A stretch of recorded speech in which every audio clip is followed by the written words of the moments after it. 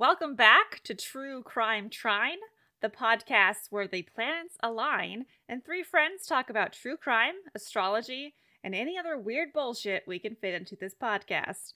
I'm your host, Hannah, along with Sarah and Meredith. Welcome to our 5th episode. We're doing it, guys. Woo! Yeah.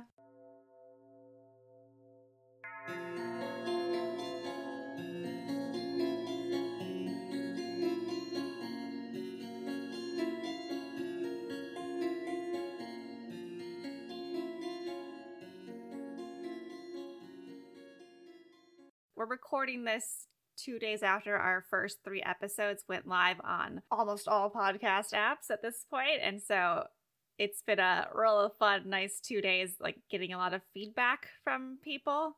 Mm-hmm. We really appreciate it. It also makes us feel really good, and we would do this podcast anyway if we were just yelling into the void, but it's nice to know that other people are listening to it and enjoying it as well. Just a quick shout out to Ilea, Carrie, Crystal, and Kalina for some fun topics that we might tackle in the future. Yes, thank you. Especially Ilea. I'm doing yours really soon.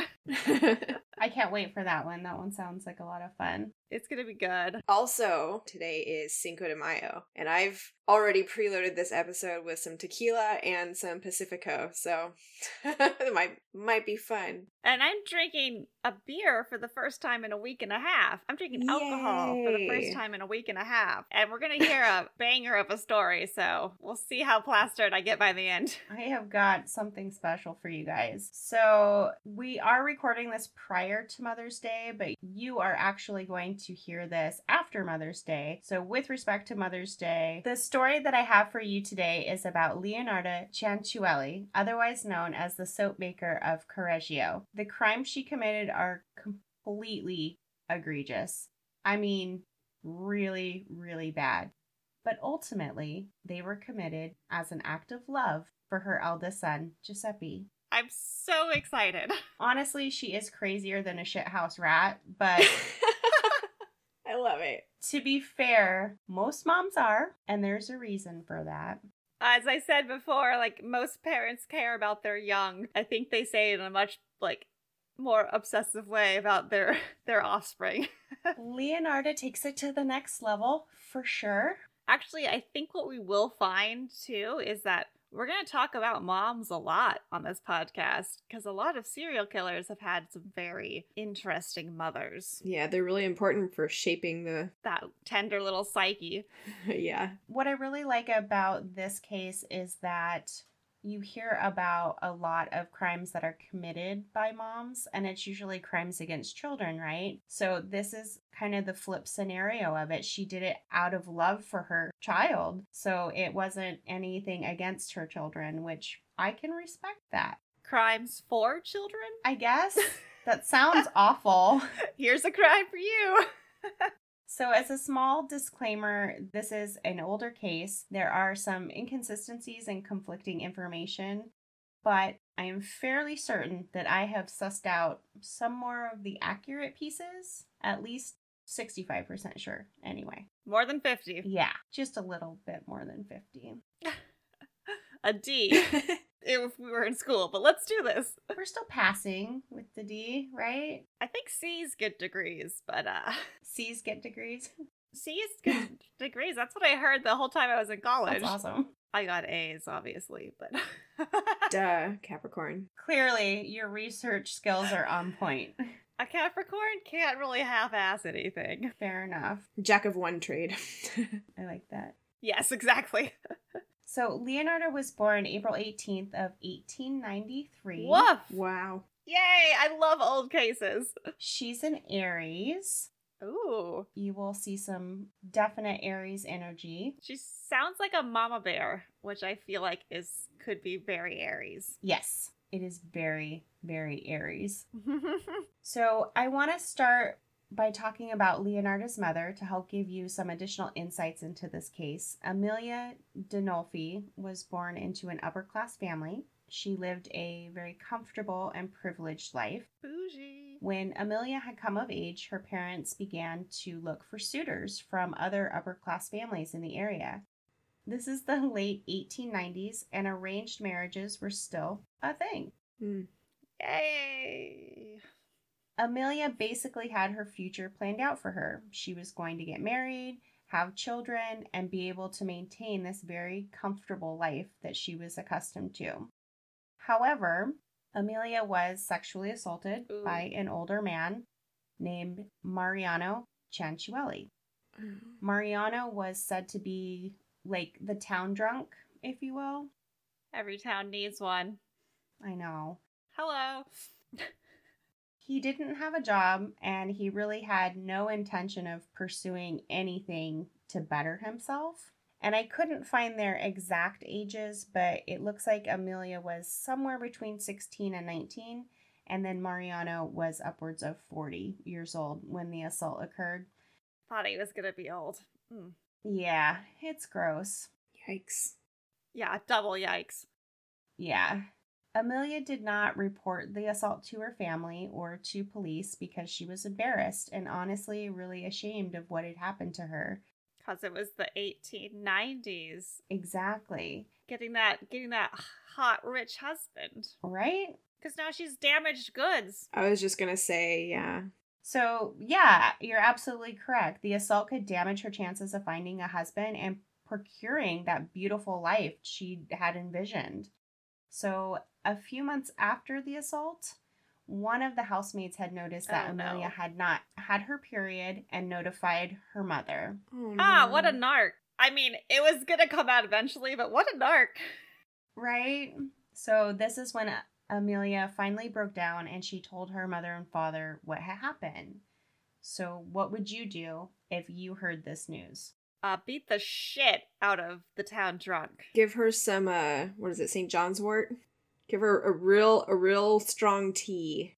So if it was me, they would have never found Mariano's body. I'll just say that. And I don't think anyone would miss him. He sounds like nothing. Yeah. Also, what is it? The Bridgerton, where she kind of has... I don't know if anybody's seen this, but it seems like if it's an option, a viable option, where the family could force a marriage faster through like societal norm rather than have it be a big scandal that she's pregnant outside of wedlock. But it doesn't seem like that's even an option with a drunk who has no money to his name. Or if you had known earlier, maybe you could try to force a wedding super fast and then just said it was that guy's baby. Oh, yeah. But well, you guys are certainly on the right track. We could be in the 1890s. Because, as it turns out, Amelia's parents were more concerned about how this scandal could ruin their name in the community. I see why she didn't tell them. Right? Having an unwed daughter who was pregnant, that would really just make them the pariahs in the community. Oh, this makes me mad. So, they forced Amelia to marry Mariano in a very private ceremony, and then they gave her the boot. Jesus fucking Christ.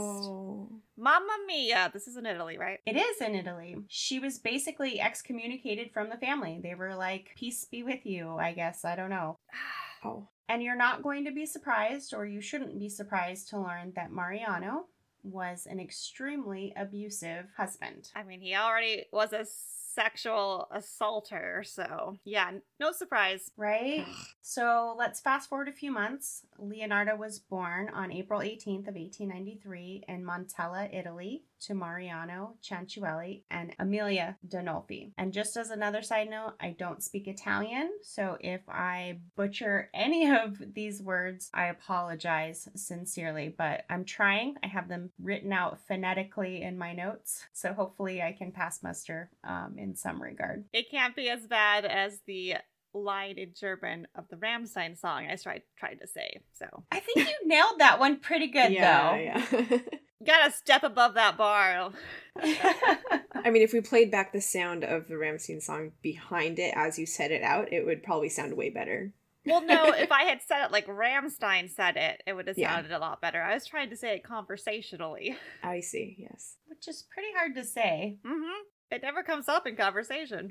So, moving forward, little Leonarda was born, and this part really just hurts my heart as a mom. So instead of being a warm and caring mother to Leonarda, Amelia was very neglectful and abusive. To Amelia, Leonarda kind of represented everything that was wrong in her life and everything that had been taken away from her and everything, all of the worst things that happened to her. And she can't really take that out of Mariano as much. Like, she's kind of helpless in that situation, but she can turn her frustrations onto someone that can't, like, defend themselves. Oh. Exactly. So when Leonarda was around 3 years old, Mariano died. Thank God! Goodbye!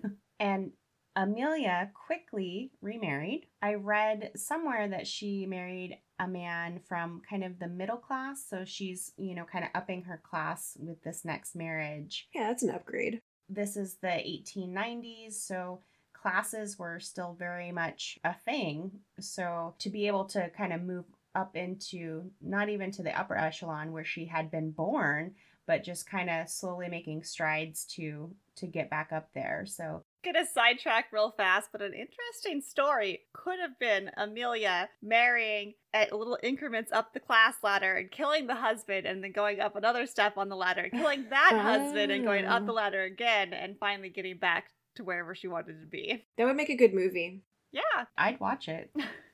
So I did try to do a little research on Leonarda's stepfather, but I didn't really come up with much. It just kind of talked about how he really just didn't even bother with Leonarda. And at this point, neither did her mother.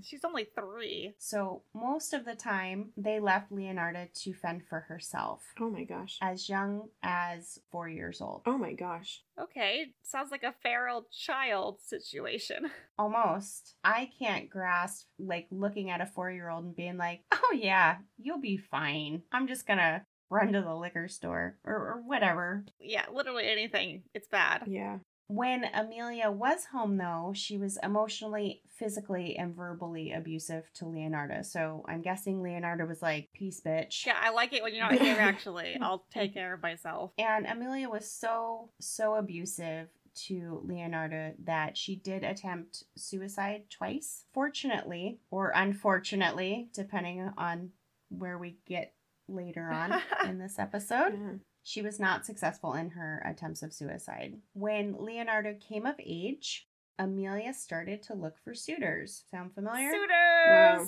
Hot guys in your area. Marry a rich man so you can take care of me in my old age. Like I took care of you as a child, bitch. Ugh. Kind of. So she was not only looking for someone that would provide this good life for her daughter, like a traditional mom would do, or emotionally supportive mom would do.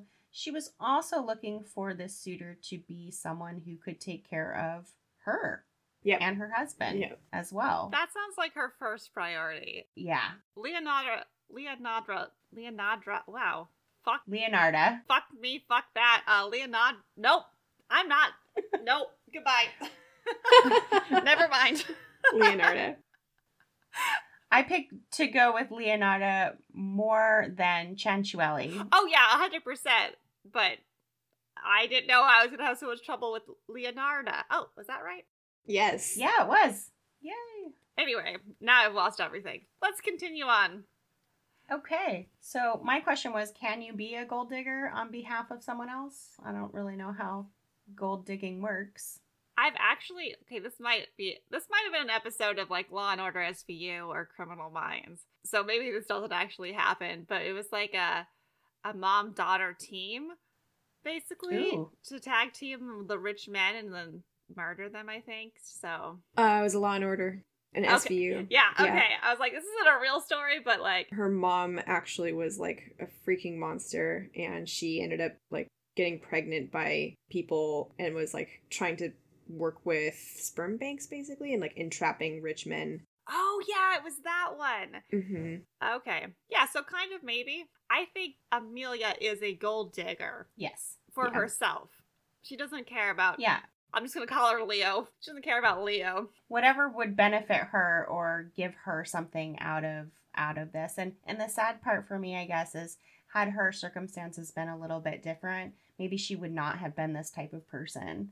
Right? Had she been able to just find a husband and have that life that she was set to have, I don't know that any of this would have happened, because she probably would have been a very caring and loving mother, maybe a little neglectful. She probably still would have been snooty as fuck, though, just wouldn't have been as needy about it. Right. And if she had been able to maintain that lifestyle in that upper echelon of society, then she would have had assistants in her household to help her with her mothering duties and things like that. But we will never know. So to move forward, at the same time that Amelia was looking for suitors, Leonarda had met and fallen in love with a well-respected, albeit older gentleman named Raffaele Pansardi. Aww. Is this cute? I don't know whether it's going to be cute or not. It actually is. So when Raphael proposed, Leonarda joyously accepted. Not only did it mean that she could finally be free of her hellish life. Absolutely. But also that she could start her own family. And that's what she really, really wanted. And from everything that I read, Raffaele was a really stand-up guy. So this is really positive for her. That's good, because, like, back in the day, like, for women, I feel like if you're in a bad situation with your family, to get out of it, you marry. But that's a clusterfuck 50-50 chance, too. So it's nice that she got somebody that actually might care about her a little bit. Yeah. And everything that I read or that I could find about him just really reiterated that he was a really decent guy. So, I mean, I was very happy to read that she had this in her life after having such a horrible upbringing. It also kind of suggests that even with that horrible upbringing, she still had a pleasant enough personality to attract someone who had, like, goodness, unless she was manipulating him. Nope. Okay. She truly was in love with him, which is very sweet. There's some really sweet and some very fucking twisted parts to this story, but this is one of the sweet ones. This is nice. Exactly. So after Raphael had proposed and Leonarda had accepted, she needed to then tell her family. So this is where the story starts to get a little bizarre. Cool. Thank you. Yes. You're welcome. So when Leonarda told Amelia about her engagement, Amelia was not pleased. So much so that she said to Leonarda, "If you marry this man, I will not support it. You will have a miserable life until the day you die." I mean, why would I fucking care if you support me, mother? You never have before. Like, bye, leaving you behind.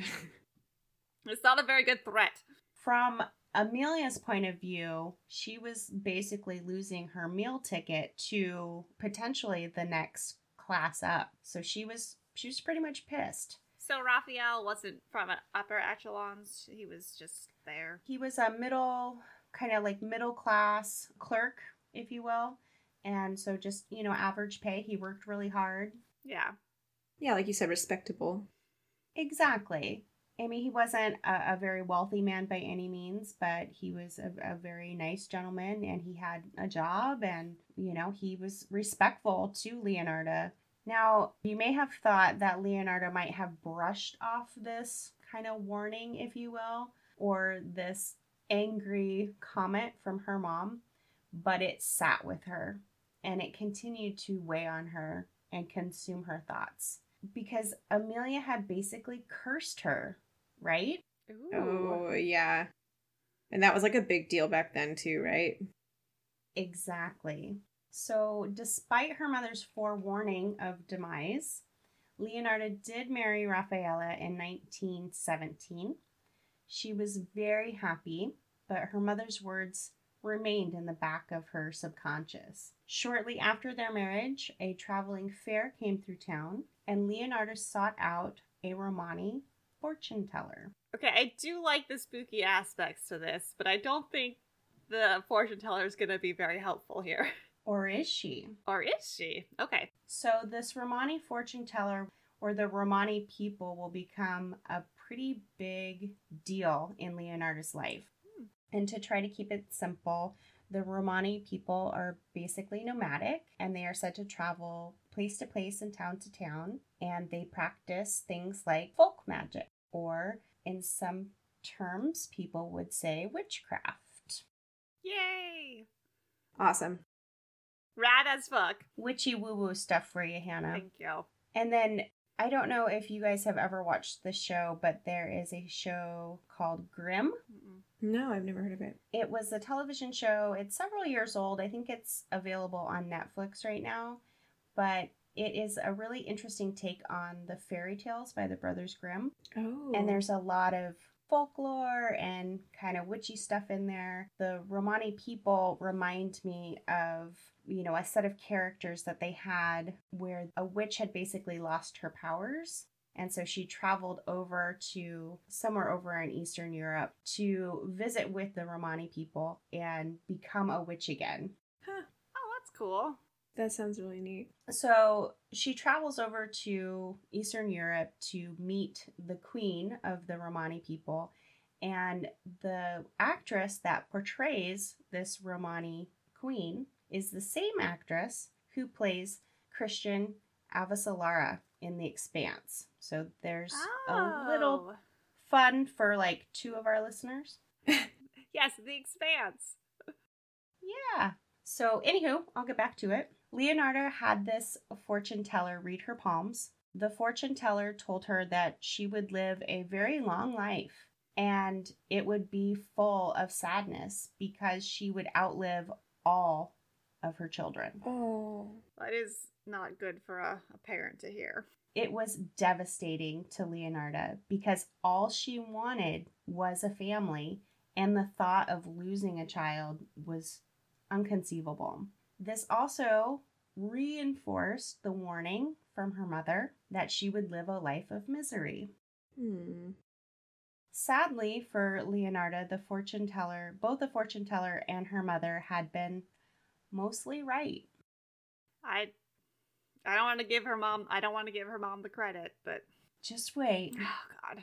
Leonarda had 17 pregnancies. Jesus fucking Christ. Wow. She lost 3 of her children in utero and lost 10 more children to disease and sickness. Oh. 14 births? Mm-hmm. Oh boy. So she had a remaining 4 children, but if you can even think for a minute how hard it would be to lose one child and then to lose so many children just really took its toll on her mentally. Understandably. Yeah. 10 is a lot. So you will not be surprised to learn that because of this, Leonarda became extremely overprotective of her 4 remaining children. And their names were Giuseppe, Biagio, Bernardo, and Norma, which I thought was kind of an odd choice. Norma just at the end tacked on. She got tired of all the syllables. Right? She wants to make it easy for Meredith in the future to tell the story. Right? So she was the most cautious with her eldest and favorite child, which was Giuseppe, and he plays a key role in what's to come. So a little bit more about their life together. In 1921, Leonarda and Raphael and their children moved back to his hometown of Lauria. This allowed them to be close to Raphael's family. They could relax and really start to enjoy their life. However, money was tight.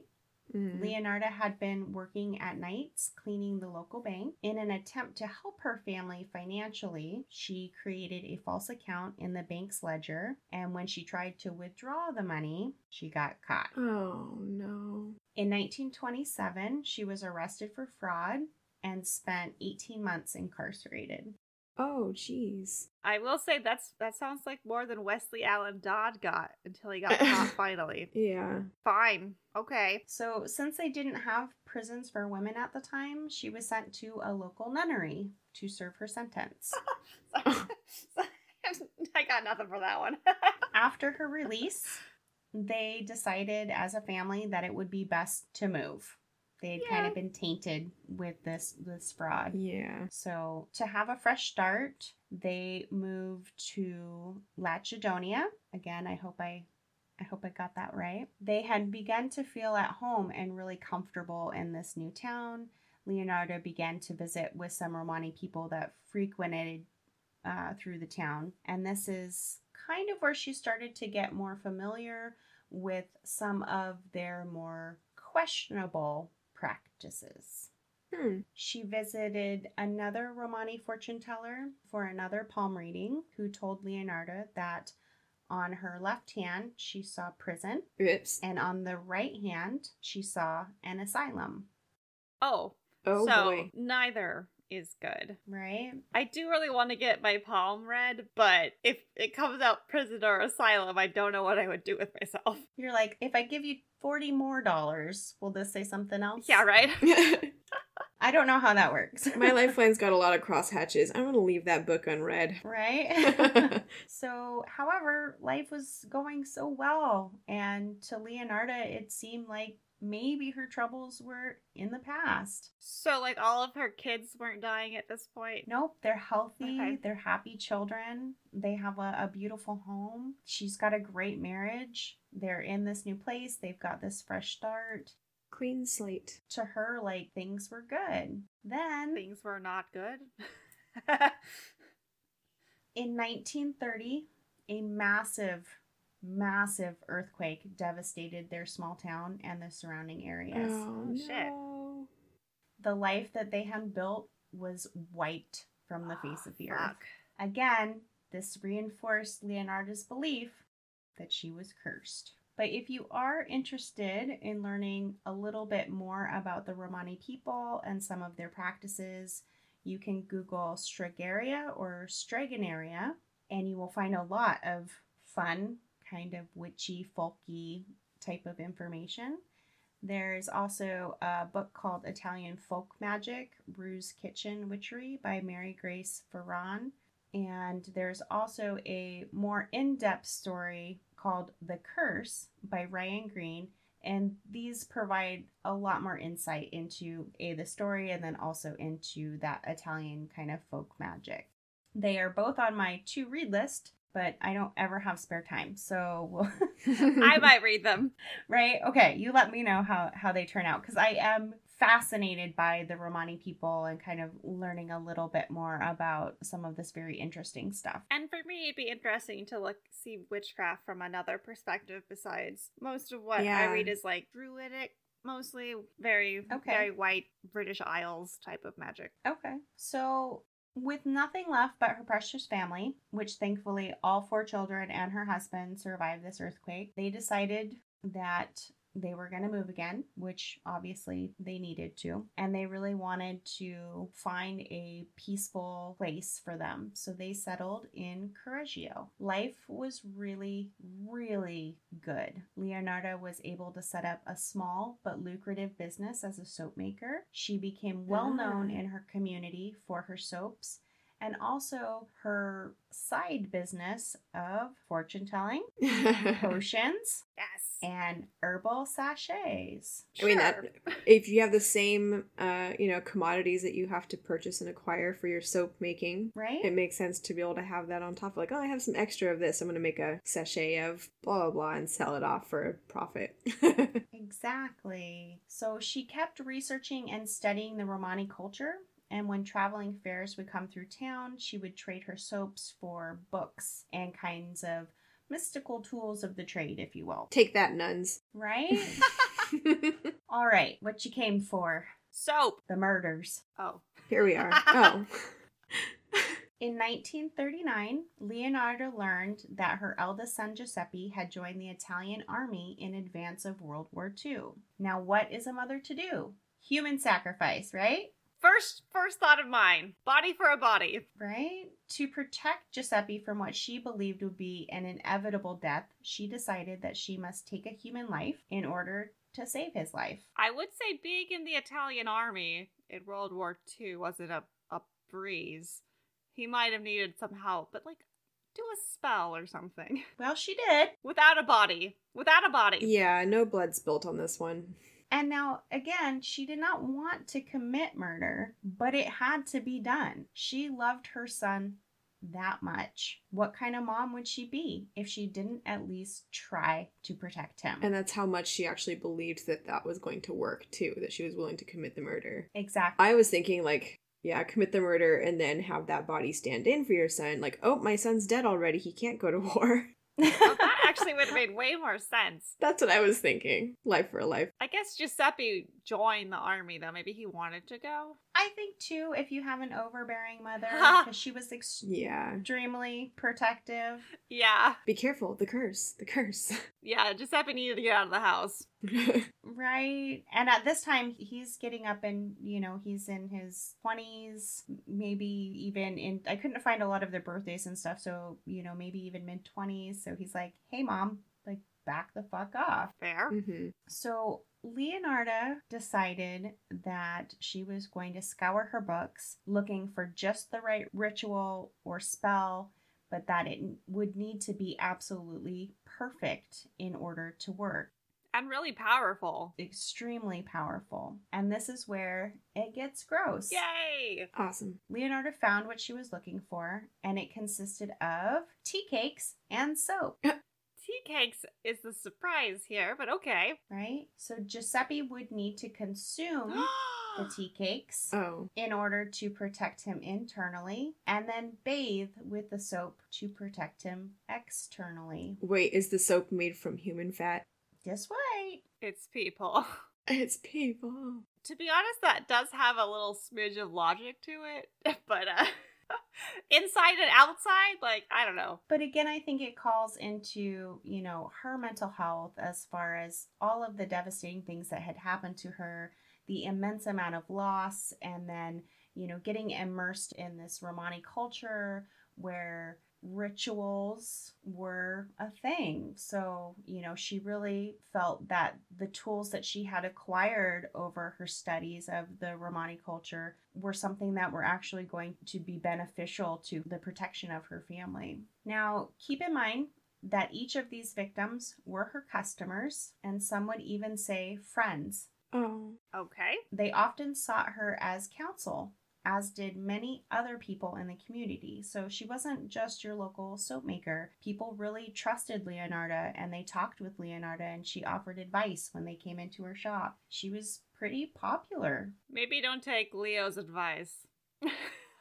So Faustina Seti was victim number 1. Faustina was an older, unwed woman who was desperately seeking a husband. She had visited Leonarda regularly, trying different potions and spells in order to help find a loving partner. But so far, nothing had worked. It occurred to Leonarda that Faustina would be a really good choice because she didn't have any family that would miss her if she was gone. Oh, God damn it. Don't talk about spinsters like that. That's really sad. It is. Leonarda lied to Faustina and told her that she had found an interested suitor for her, and Leonarda said that this man lived far away and that it would be in Faustina's best interest not to tell anyone, as most people wouldn't understand this type of arrangement. It's never in your best interest to not tell anybody if you leave. Never. Well, Faustina was delighted at the mere possibility of finally having someone to share her life with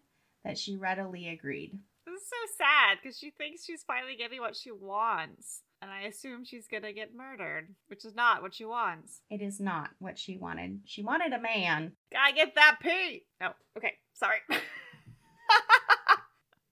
That's a way to put it.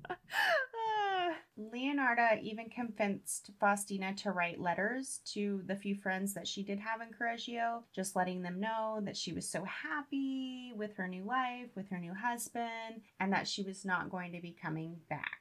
Okay, we all need to figure out code words that if we write a letter and you see that code word in it, you know it's coerced. Yeah.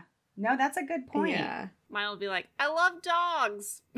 I only like dogs. I don't know, I just said that because I can see my cat in the background right now, but... Oh yeah, what is he doing? I think he's... I don't know. Being clumsy. He only has 3 legs. Yep. He's very cute and distracting. He is very cute and distracting. Otter was Tootie today. Oh no. Ew. He was sitting on my lap and kept like letting little like really stinky ones go, and then at one point he like sat up and like his nose was twitching in the air, and I was just like, that's you. That's definitely you. You're like, toot toot caboose, my friend. Get away. Yeah, don't turn that on me, Otter. That was your butt. So, on the day that Faustina was set to depart, She came to Leonarda's shop. She was nervous and she was excited. So when Leonarda offered her a glass of wine, she gladly accepted. Oof. I mean, I would too. This is how I will get poisoned, is through alcohol. So it should not surprise you that the wine was laced. It does not. No. As soon as Faustina passed out, Leonarda bludgeoned her with an axe. With an axe. Do we know what it was Shit. laced with? No, it didn't say. Okay. I would guess it would be some sort of herbal remedy from... Oh, from the Romani, maybe? I was thinking like belladonna, just because that's on my brain right now. But anyways. Possibly. Well, that's the flower for this episode. So she bludgeoned her with an axe and then dismembered her body. Okay. Damn, she still has a husband and a family at this.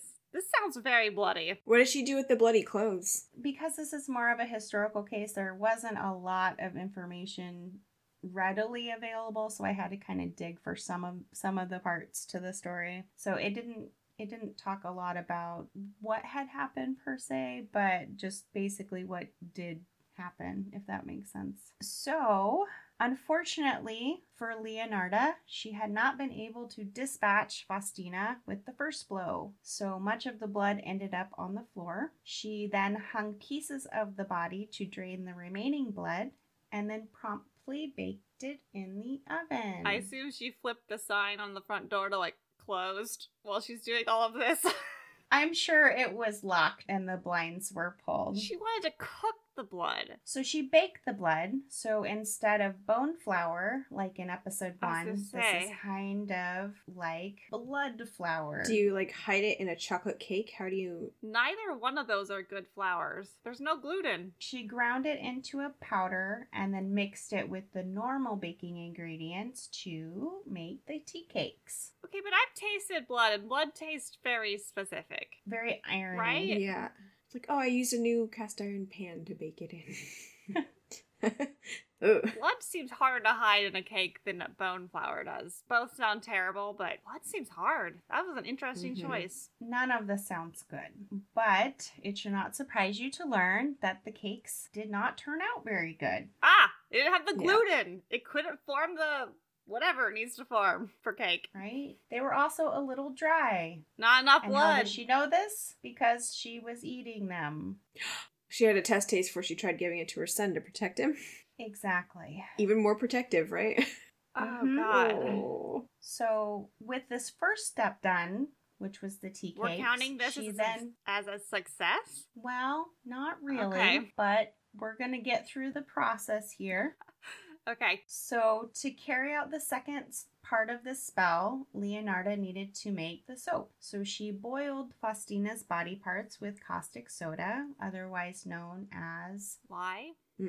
for many, many hours. The caustic soda and the oils from Faustina would eventually create the soap. I'm surprised no one smelled it. True. Didn't really say, like, was her shop in town? Was her shop out of town? Maybe the lie masked a lot as well, but Yeah. So when Leonardo checked the soap batter, it was dark and sludgy. soap batter.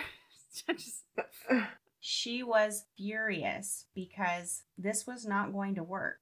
This was not going to be that perfect spell that she needed to protect Giuseppe. So she dumped all of the remains into a nearby septic tank and decided that she would need to start all over. You'd think she'd do a practice run with like a goat. I know, because what's she going to change in this? She just knows she did it bad, but how do you quote-unquote fix it? Yeah. And as a side note, Leonarda had asked Giuseppe to mail the letters that Faustina had written from a neighboring town, which he was going to for some other sort of business. Troop outings. His mom did not No, without his him, mom. though. His mom was very busy cooking him dinner. Right? Leonarda decided that Faustina had not been a good enough sacrifice, so she would need to be even more selective with her next victim. And that brings us to victim number 2, Francesca Sovai. I will also say this. I would have gone for a man to replace a man's life, but I don't know. I don't know what the spell was either, that she had found, but she had found like a specific spell. So I don't know if it said one way or another, but all of her victims were female. Which is easier for a female to dispatch. It could also be, yeah, exactly, that she would have difficulty trying to take down. Not to mention, too... But poison is a woman's weapon, and so... How do you lure a man when you're a married woman with to your an established reputation into your soap shop and spell wares, right? Like with like potions and things. Yeah. Like, he's not going in there to buy a sachet. He's definitely and so not. Are you going to taint your reputation by luring a man in there and turning the closed sign on your door? Then you look suspicious AF. Then you look real bad, yeah. Then maybe you're not fortune telling. Maybe you have another side business. Like my grandfather had a brothel. Interesting. And a bar, but the That is brothel was fascinating. the side business. So back to Francesca. Francesca had been married, but sadly her husband had recently passed away. So while she was tending to her husband's affairs, the school that Francesca had worked for, they hired another teacher. Okay. She's now desperate. Exactly. She was now a widow and was out of work. She and her husband had not had any children, so she didn't really have anybody to turn to. Francesca was running out of the little money that she did have, so when Leonarda told her of this opportunity to work at a very elite private school in Piacenza, and hopefully I got that one right, Francesca was overjoyed.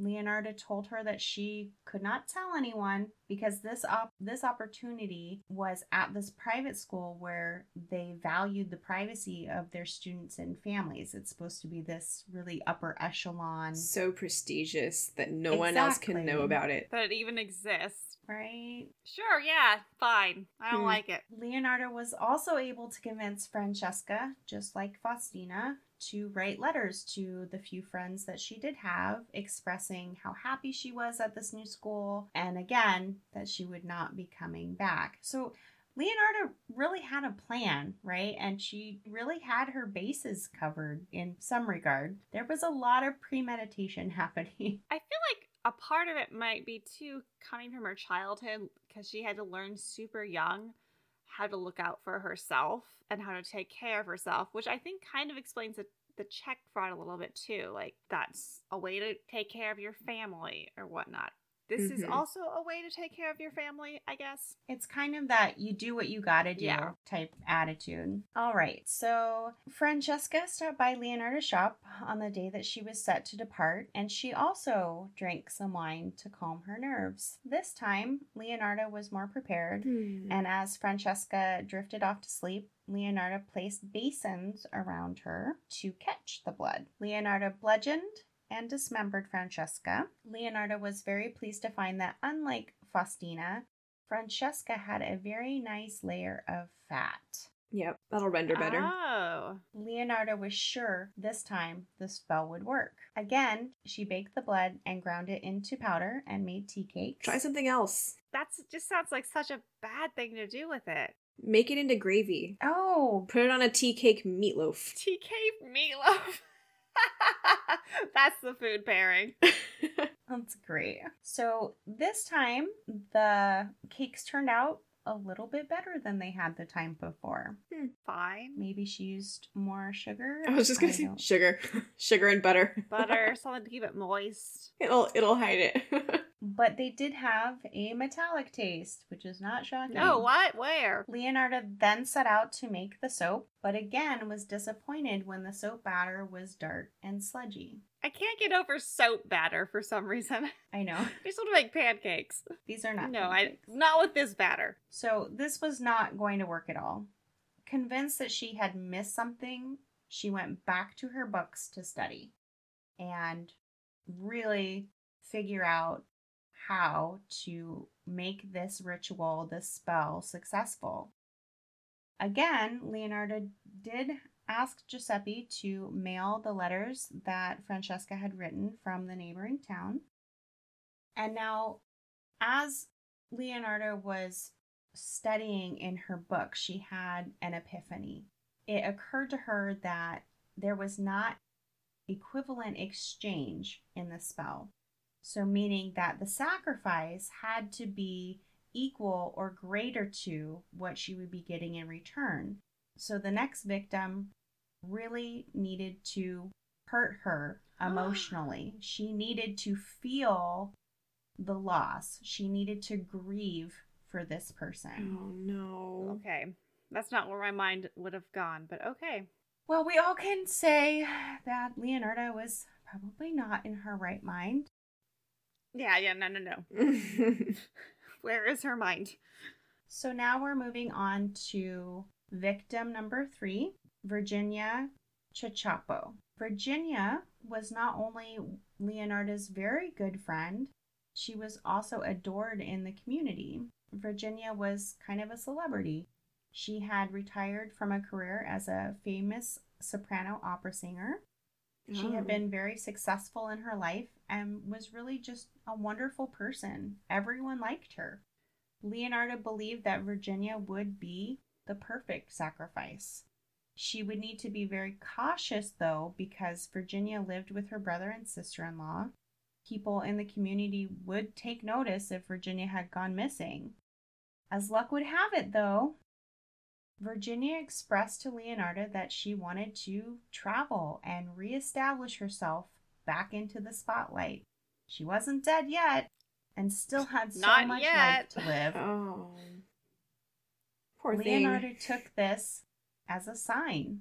She told Virginia that she knew this philanthropist type gentleman who was looking for someone to be the face of his company, as he was kind of a recluse and just a very private person. She said that he was looking for someone to tend to the social aspects, like attending parties and functions on his behalf. Virginia was really interested, but a little wary. Remember, Virginia was more sophisticated than the other victims. There's also a world war brewing. That's true. I didn't delve into any of that. Oh, you don't have the basis of how World War II got started? Nope, not in this episode. Not Capricorn enough. That's what we have you for. We have your Capricorn energy. God.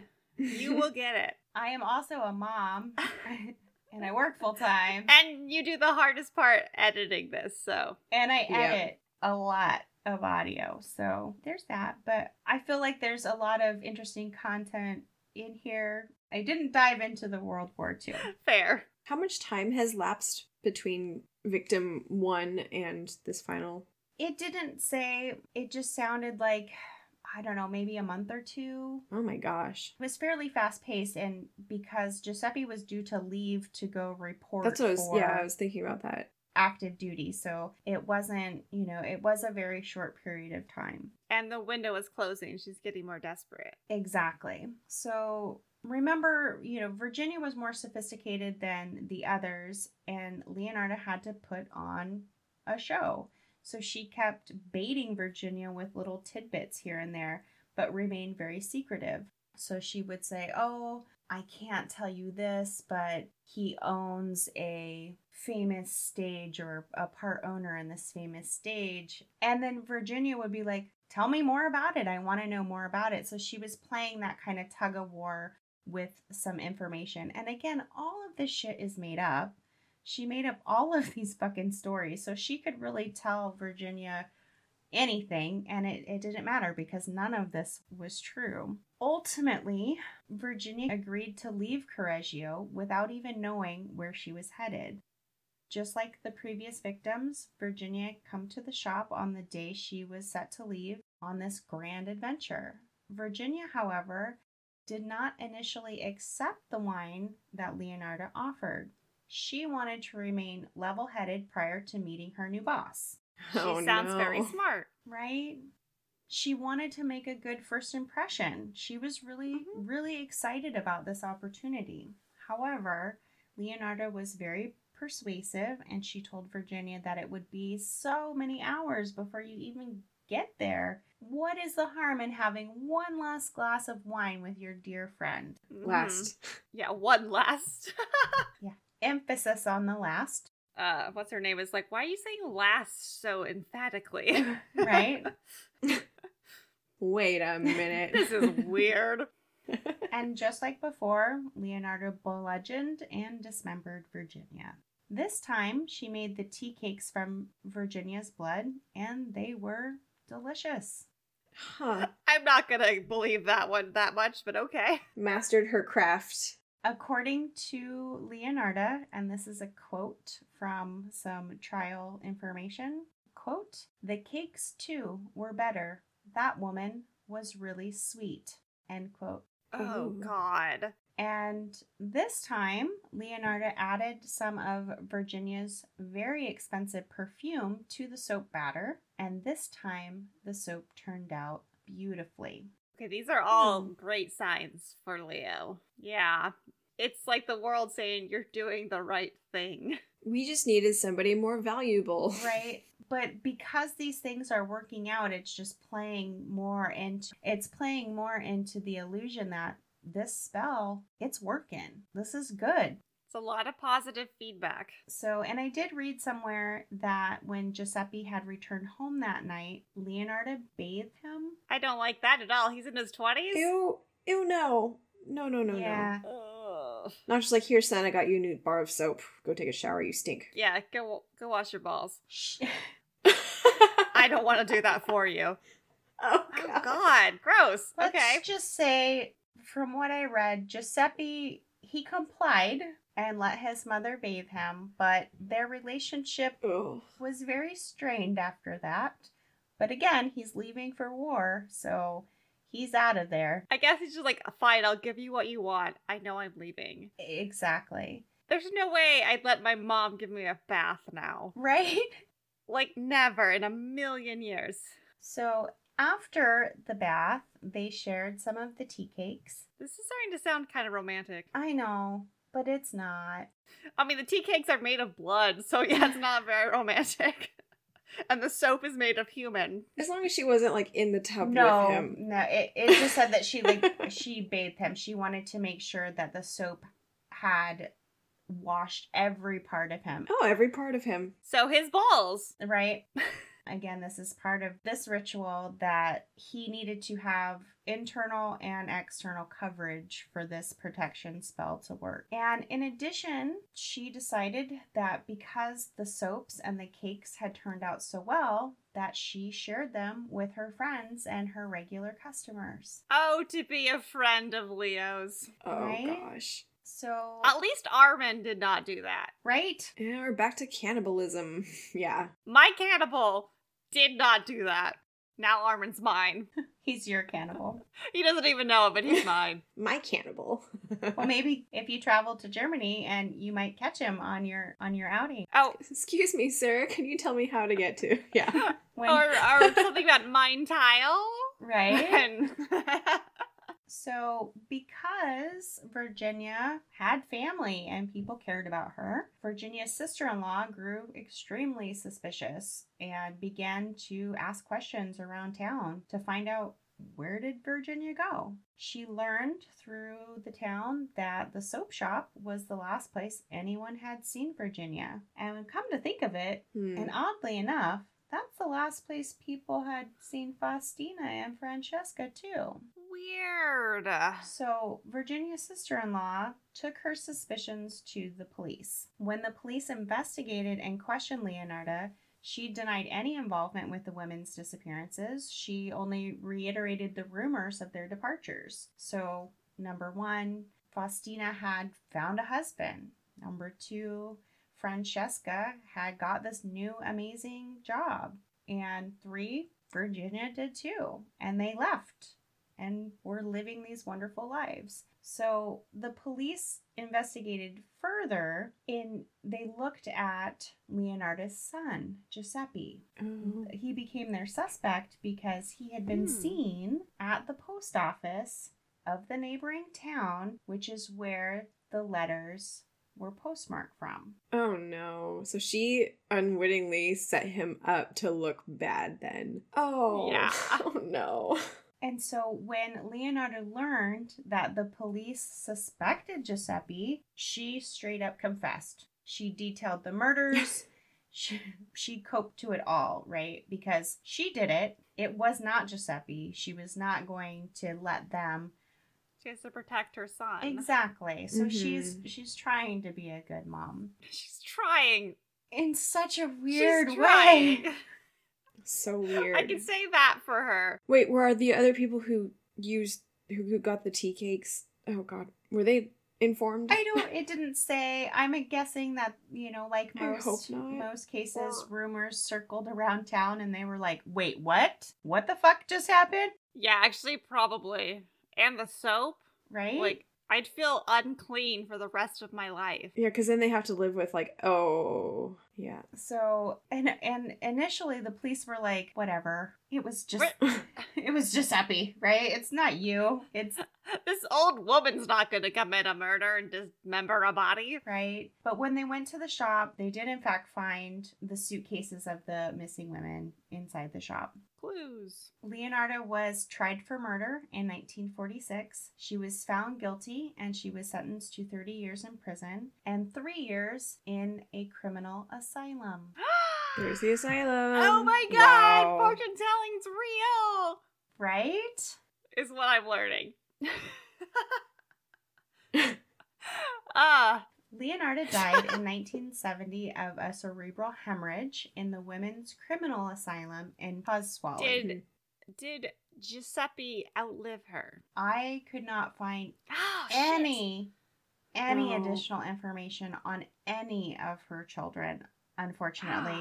I'm guessing maybe some of the books or some of the other things might have more information in there, but unfortunately I was not able to dig that deep. All right. I'm going to assume no, just so I can keep saying fortune telling works. Right? But, yeah, who knows? And then while you're on your German vacation, you can cruise over to Italy because a number of the artifacts from the case, including the pot in which the victims were boiled, are on display at a criminology museum in Rome. I would definitely do that. If I'm flying all the way across the fucking ocean, I'm going to hit a bunch of things and say hi to Armin, go to the criminology museum. We'll see what else. We'll have more European cases. I have a bunch of suggestions from a friend who lives in England, so I'm looking at those too. So that, my friends, is the story of the soap maker of Correggio. Gross. I know. I don't know why, but the blood in the tea cakes bothers me more than bone in a tea cake. I mean, she did bake it and ground it, so it's not just liquid, right? I don't know. The whole thing bothers me, honestly. I was gonna say, I guess it's fine to feel bothered by this because it's bothersome. I'm Winnie the Pooh all of a sudden. Oh, bother. Oh, bother. So for the astrological overview, I could not find a time of birth for Leonarda. This is a very old historical type case. But I did find a natal chart for her that was already done. So I will assume, ASSU, assume that the information is mostly accurate, but there's really no way for me to tell. So again, I'm super new to the astrology part of this, so please jump in if you have any other insights for these. And then listeners, if you have any thoughts, we would love to know.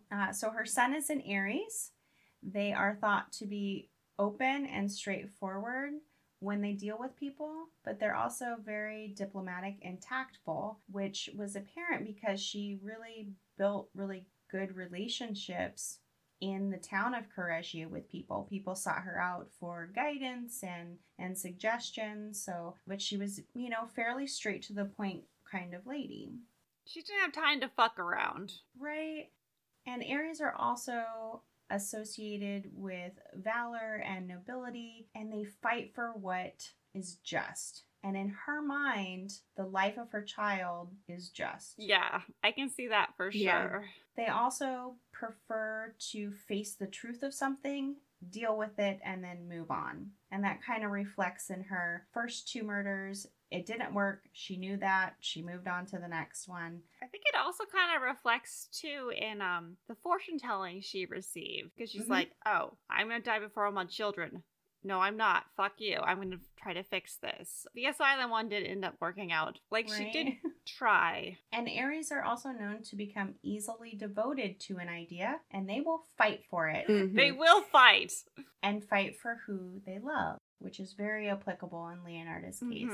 Leonarda's moon is in Libra, so she has a strong need for balance and harmony. And she didn't get that in her early life either. It was something she was striving for, and I think maybe that's why she was so enchanted with the Romani culture, because there's a lot to be said about these spells and these rituals finding balance and harmony. And again, when she was doing her research before the third murder to figure out like what was wrong, it occurred to her, that there needed to be balance in the spell. So I think that's kind of where that comes into play. And then according to this natal chart, it says that Leonarda is a Libra rising. And so they prefer tasks that are well thought out, prepared, and based on objectives. She took 3 times to make her experiment work. This is not helping me get over my immediate hatred of Libras, but go on. Oh no. They're also sociable and like to be like the socialite or kind of modulate their social interactions. Libra and an Aries is kind of an interesting combination because an Aries is usually can be very brash and outspoken and fiery, and the Libra more just wants people to like them and will adapt to whatever situation they're in. Right. So when you have that Aries innate charm, and it's also accompanied by Libra's polite, considerate nature, you get a person with really good people skills that are beloved by others. That's and fair. She was in the town of Correggio. So wow. Yeah, that was really interesting. I'm really happy we're continuing on this trend of talking about baking body fluids into things.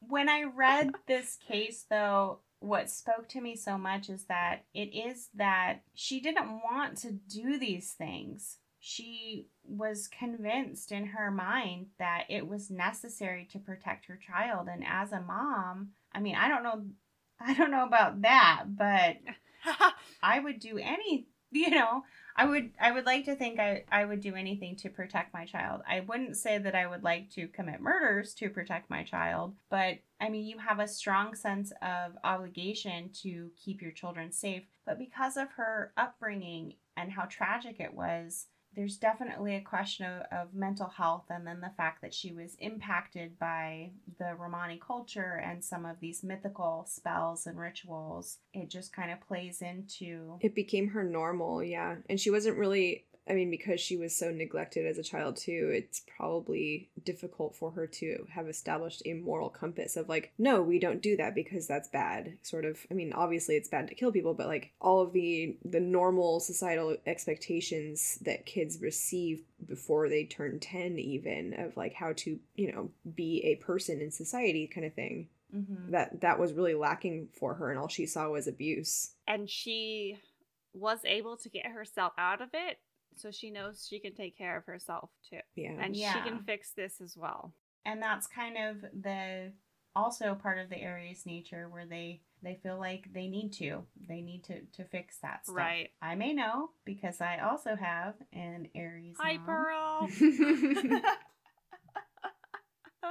But yeah, so that is the soap maker of Correggio. She is also known as Italy's first serial killer. Ta-da! First? Really? Wow. I couldn't find anything that disputed that fact, and every time you Google Italy's first serial killer, her face pops up, so I'm going with it. All right, cool. Awesome. Equality for the sexes. Right? Yeah, I'm kind of surprised. But also, we didn't really use serial killer for a long time in the lexicon, but still kind of surprised. Yeah. Maybe Italy's just chill and fine if you're not trying to make a sacrifice. They take a long time to eat their meals, and they never bring you the check unless you ask for it. Il conto. Oh, yeah. They keep your luggage at the airport for 5 extra days before they deliver it to you. Do they take naps, or is that Spain? I think that's Spain. I feel like in Italy. I don't know. Anyway. It seems like they could be well rested, too. Oh, they seem like a well-rested people. And as a person that's always tired, I respect that. Mm-hmm. For sure. All right. Well, that was super fun. Yeah, that was really fun. Yes.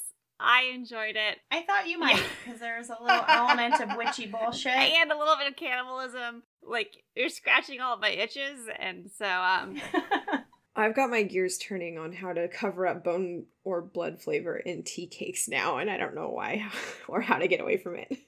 We got Sarah stuck on food. I'm stuck on history. And it was all super great. I totally enjoyed it. I think our listeners will as well. I hope they do. And contact us if you have any opinion on whether you would prefer blood or bone in your tea cake. Yeah, we'd love to know. Should we jump into astrology stuff? Yeah, let's wrap it up with that. All right. Astrology for episode 5. This episode is airing starting May 17th. So from May 13th, 2021 until July 28th of this year, Jupiter is transiting Pisces. Jupiter is one of the planetary aspects that it affects how we kind of internalize experiences and gain knowledge and understand the world around us. It represents knowledge, wisdom, and spirituality. So since Pisces is a water sign, what this means for us is that when Jupiter's in Pisces, we have a stronger belief in kind of a larger collective energy and driving force, and we're more likely to attract good luck and feel more intuitive during this time. Even without luck, though, we might notice a zeal for enriching life's experiences and feeling more compassion and generosity. Yeah, Jupiter sounds like it meshes very well with Pisces and how Pisces is Yeah. intuitive and... Yeah. So Jupiter's powers can also amplify negative qualities too. Okay, great. So be on the lookout for red flags. Such as? Well, because it's Pisces, the emphasis towards compassion and generosity right now might also mean that we're more susceptible to being blinded to deception, both internally and externally. So you can deceive yourself even during this time. So just watch out for those red flags. Pisces' influence on Jupiter means that the negative manifestations can also arise in like feelings of escapism and also faltering on maybe your personal or moral philosophies and standards, and maybe a bit of restlessness. Depending on your sign, you may or may not be well equipped to handle this. But I'm gonna say, you're talking about red flags, and I'm pretty sure I'm colorblind. Oh no! But pink flags. Just kind of I can't see, is that even a flag? Whatever. Yeah, so if you're mindful during this time, though, you can help navigate those waters. Pun intended, because Pisces is a water sign. Just keep a lookout for perspective and maintenance of the big picture. But in other news, on May 21st, which is Friday for listeners listening on May 17th, the sun is entering Gemini. Yay! It's me! Meredith! People born in this sun sign, we've discussed before, have some obvious characteristics that really resonate. So knowledge and diversity really motivate Geminis, and they are definitely some of the more sociable, intellectual, and insatiably curious types of people. They can tend to scatter their energies as a result of this curiosity, so organization and time management is key to ensure they don't get spread too thin. So during this sun's transit through Gemini for all of this month period until we go into the next sun sign, we are all going to be maybe feeling a little bit more communicative and versatile, and might take on that sort of jack of all trades attitude. So just be sure that during this time you apply yourself to at least master one of those trades and try and keep your head on straight. And I did not plan this, but the story I'm bringing next week is about a Gemini. Amazing. So, perfect. That's exciting. Look forward to it. I mean, you're not going to want to identify with him, Meredith. He's a piece of shit, but he is a Gemini. I think everyone we're gonna talk about is probably a piece of shit. Is there a nice murderer? I don't know. So as the sun transitions into Gemini and you are feeling more communicative, please reach out to us. We have enjoyed hearing so much from you guys and getting your feedback, so please keep it up. Make sure you rate us and leave a review, and definitely tell your friends. We absolutely would love to hear from you. So please connect with us on Twitter at True Trine, on Instagram at True Crime Trine, on Facebook at TCT Podcast. You can email us directly at truecrimetrine@gmail.com. Feel free to include any photos of your cats if they would like to join the TCT cat family. Yay. I'll make a page on the website just for all the cats. We would love to see that. And then also, check out our website. Hannah did such a great job. It's www.truecrimetrine.com. As D.H. Lawrence said in the 1800s, it's totally fine to flirt with the Zodiac. Unless it's the Zodiac Killer. Boom! room. I love it.